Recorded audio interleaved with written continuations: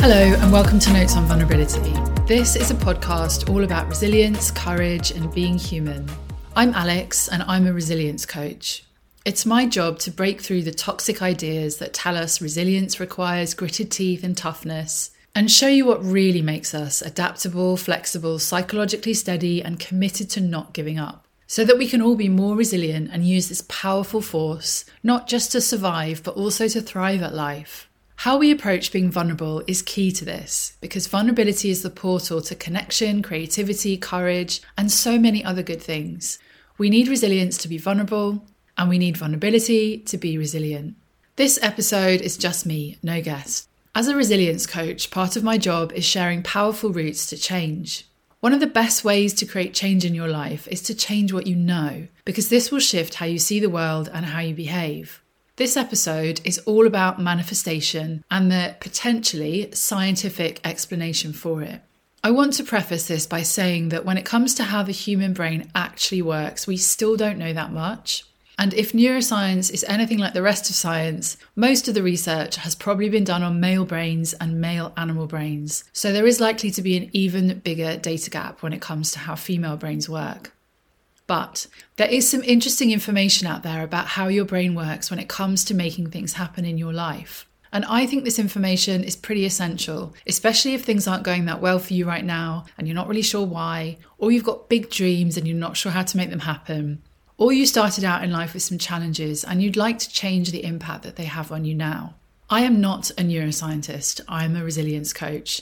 And my approach here is not to give you definitive information and to try and be right, but to offer you something that you can try that I have personally seen amazing results with in my coaching, and actually also in myself.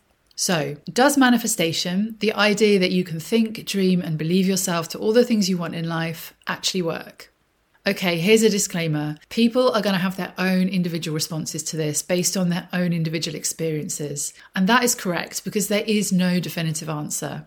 Personally, I always like to reserve a little bit of my energy for the unknown. After all, we don't really know if there is a universe or a God or some sort of other magic out there. But I also like it when things make sense to me, and that's when I find it easier to integrate changes that can be helpful into my own life. So let's start by talking about the reticular activating system. The reticular activating system is a bundle of nerves that sits in your brainstem. Its purpose is to act like a filter. Our brains can't process every single piece of data that we receive from the world around us every day. We'd go mad.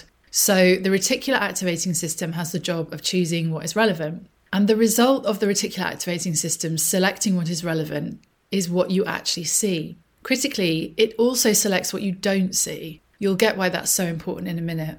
The reticular activating system doesn't actually make decisions about what you see and what to filter. It's using whatever parameters that you have established for it. So these parameters or guidelines are basically your beliefs and your goals. So the reticular activating system is looking for anything that will validate your beliefs and which relates to the goals that you believe in. And this is what you'll see as you go through your day. You might also have heard this called the confirmation bias.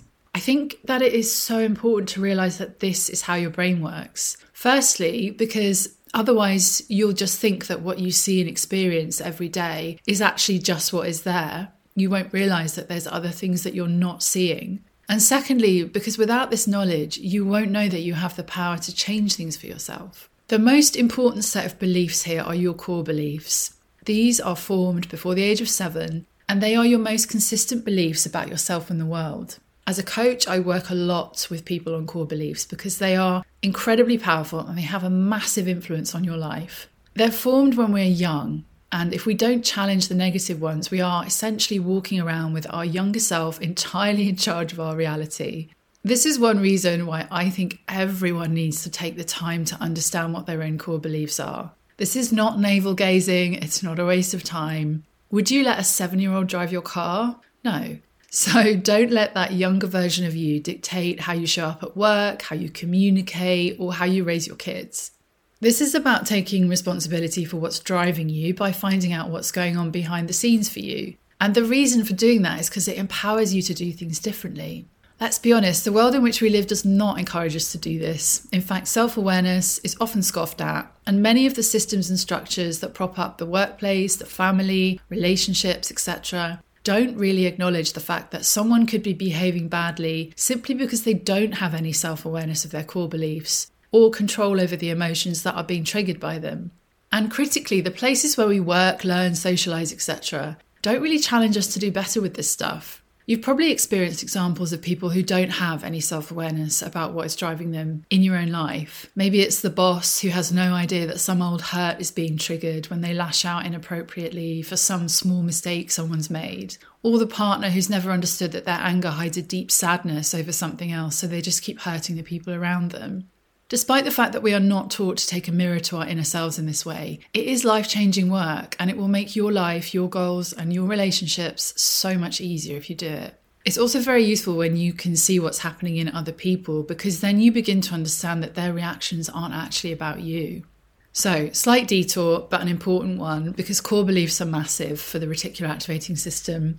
Whatever your core beliefs are, they are feeding this hugely powerful filter every single day. And that filter then looks for evidence of those beliefs, and it will stop you seeing anything that doesn't support them.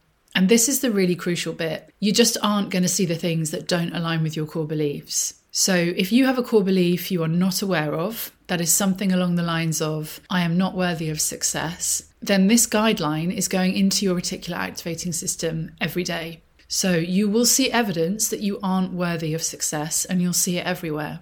Maybe that is a lack of opportunities for a better job, for example. Every time you look, there's just nothing available. And you won't see the opportunities for success because you don't believe it's relevant to you. You could be standing right next to a winning lottery ticket or a job ad for your dream job, or the chance to make whatever your definition of success is happen. And something will just tell you to look away because it's not meant for you. And that something is the reticular activating system.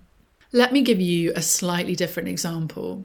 A couple of years ago, I wanted to buy a new car, a very specific model in a very specific colour. And I had only seen this car on a dealer's website on the other side of the country. I was pretty sure I'd never ever seen that colour car where I live. But as soon as I fed this into my reticular activating system, it became a goal. It was a goal I believed in. I started to see these cars everywhere. I was so surprised by this that I was pointing it out to the people I was with, who eventually were just like, please stop. Yes, we know these cars are there. The cars had always been there, but because there was no queue in my reticular activating system, I wasn't noticing them. So they were driving past me constantly, but I just didn't see them. Once I'd really got behind my desire for this car and I believed in it, you know that feeling when you really want something and it starts to feel doable, then I actually saw the cars in front of me. So these cars had always been there, driving past me every day, but my reticular activating system wasn't informed that they were relevant, and so I didn't see them. But as soon as my belief in having the car was there, suddenly there they were.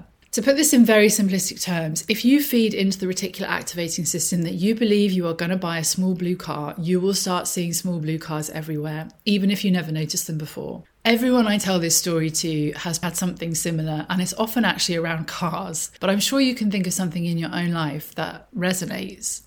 It's worth noting here that there are other influences at play here too. For example, your attachment style, your self-esteem, whether you struggle with anxiety. These all influence your beliefs and so will affect your reticular activating system. They can all make it much more difficult to make the positives a reality. But what tends to happen, in the context of coaching at least, is that when we start focusing on one of these, we naturally progress and start to improve the others too. Rewiring your core beliefs, which is what you need to do if they are negative and they are feeding the reticular activating system with negativity, is a simple process of awareness, challenge, and change. This is something I do a lot with clients through resilience coaching. So how does this relate to manifestation? Well, it might be that when you decide you want something, the universe conspires to help you get it. Or it might be that when you believe you want something, your reticular activating system starts to show you the way. The things that suddenly seem to appear to help you reach a goal and the signs that show you which way to go were probably always there, like the blue cars, but they were previously filtered out because there was no cue in the reticular activating system, for example, a belief or a goal, that made them relevant. As soon as the cue is there, the opportunities, people, situations, and inspirations to help you seem to appear like magic. So how can you use this information? In many ways, it really just does not matter whether this is the universe or your brain or something else. Why not just test it out and see what happens? You can try it like this. Start by identifying a goal, something you really want for yourself. Be specific about it. Then think about the experience or outcome that you want to result from that goal. Get really clear on the feelings that you will have in the moment when the goal happens. Then create some mental cinema around the best version of that moment. Sights, sounds, how it feels, what you see, and replay this often. This is also known as visualization, and it's a really powerful way to feed your reticular activating system. Once you have this very clear idea of what you want, and you start feeding it into the reticular activating system, your conscious and subconscious can work together towards achieving it. You can do the same with your core beliefs. Take some time to notice the things that you often think about yourself and use this data to identify core beliefs. This is the first stage of working with core beliefs that I mentioned earlier, awareness. If these core beliefs are negative, sad, or limiting, then change them. Start feeding your reticular activating system positive, empowering beliefs about how capable you are, how well you're doing, and how much faith you have in your ability to reach your goals. And see how quickly things start to change when your brain is actively looking for evidence that you are capable, successful, and reaching your goals instead of the opposite. It's also really important to get very aware of how often your mind is filled with negative mental cinema. This is something like catastrophizing, focusing on the worst possible outcomes, or imagining situations that make you anxious. Every time this happens, you are essentially feeding that picture into your mind as what you want to happen next. Next time you're aware that you're doing this, ask yourself if this is really what you want to direct your energy and focus to, or would you rather the reticular activating system was trained on something else? This might sound super simple, but that's because it is. We are a lot less complex than we believe ourselves to be, and sometimes the most straightforward solutions do really work.